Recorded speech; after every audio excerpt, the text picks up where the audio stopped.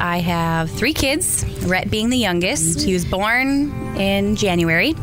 He was supposed to be born in February. Feel like a candle in a hurricane. Since he was born early, and we didn't know this at the time, but his larynx was not developed.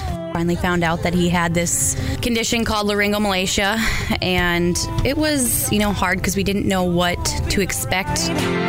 'Cause when push comes to shove, you taste what you're made of. First, it was overwhelming, but then, unfortunately, you get sort of desensitized to it.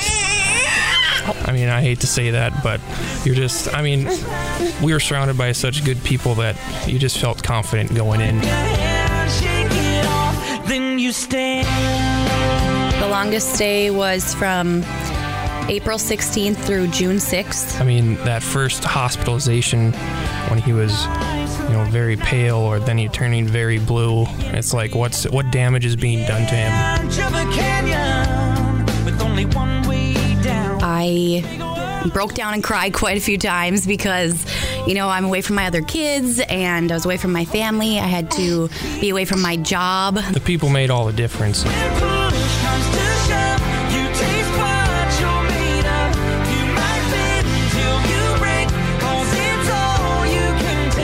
The nurses and everybody around us, I really wanted hot chocolate, and the hospital was actually out. It was during the winter, so everybody wanted hot chocolate.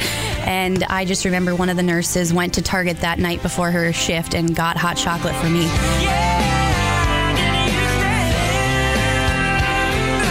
It's very relieving to see that, it's minimal at best. Permanent is going to come of this or not. It's going to be very, very minute. We unfortunately saw a lot of families come and go, and some that, didn't have the best ending to their story as we did. So donate without question.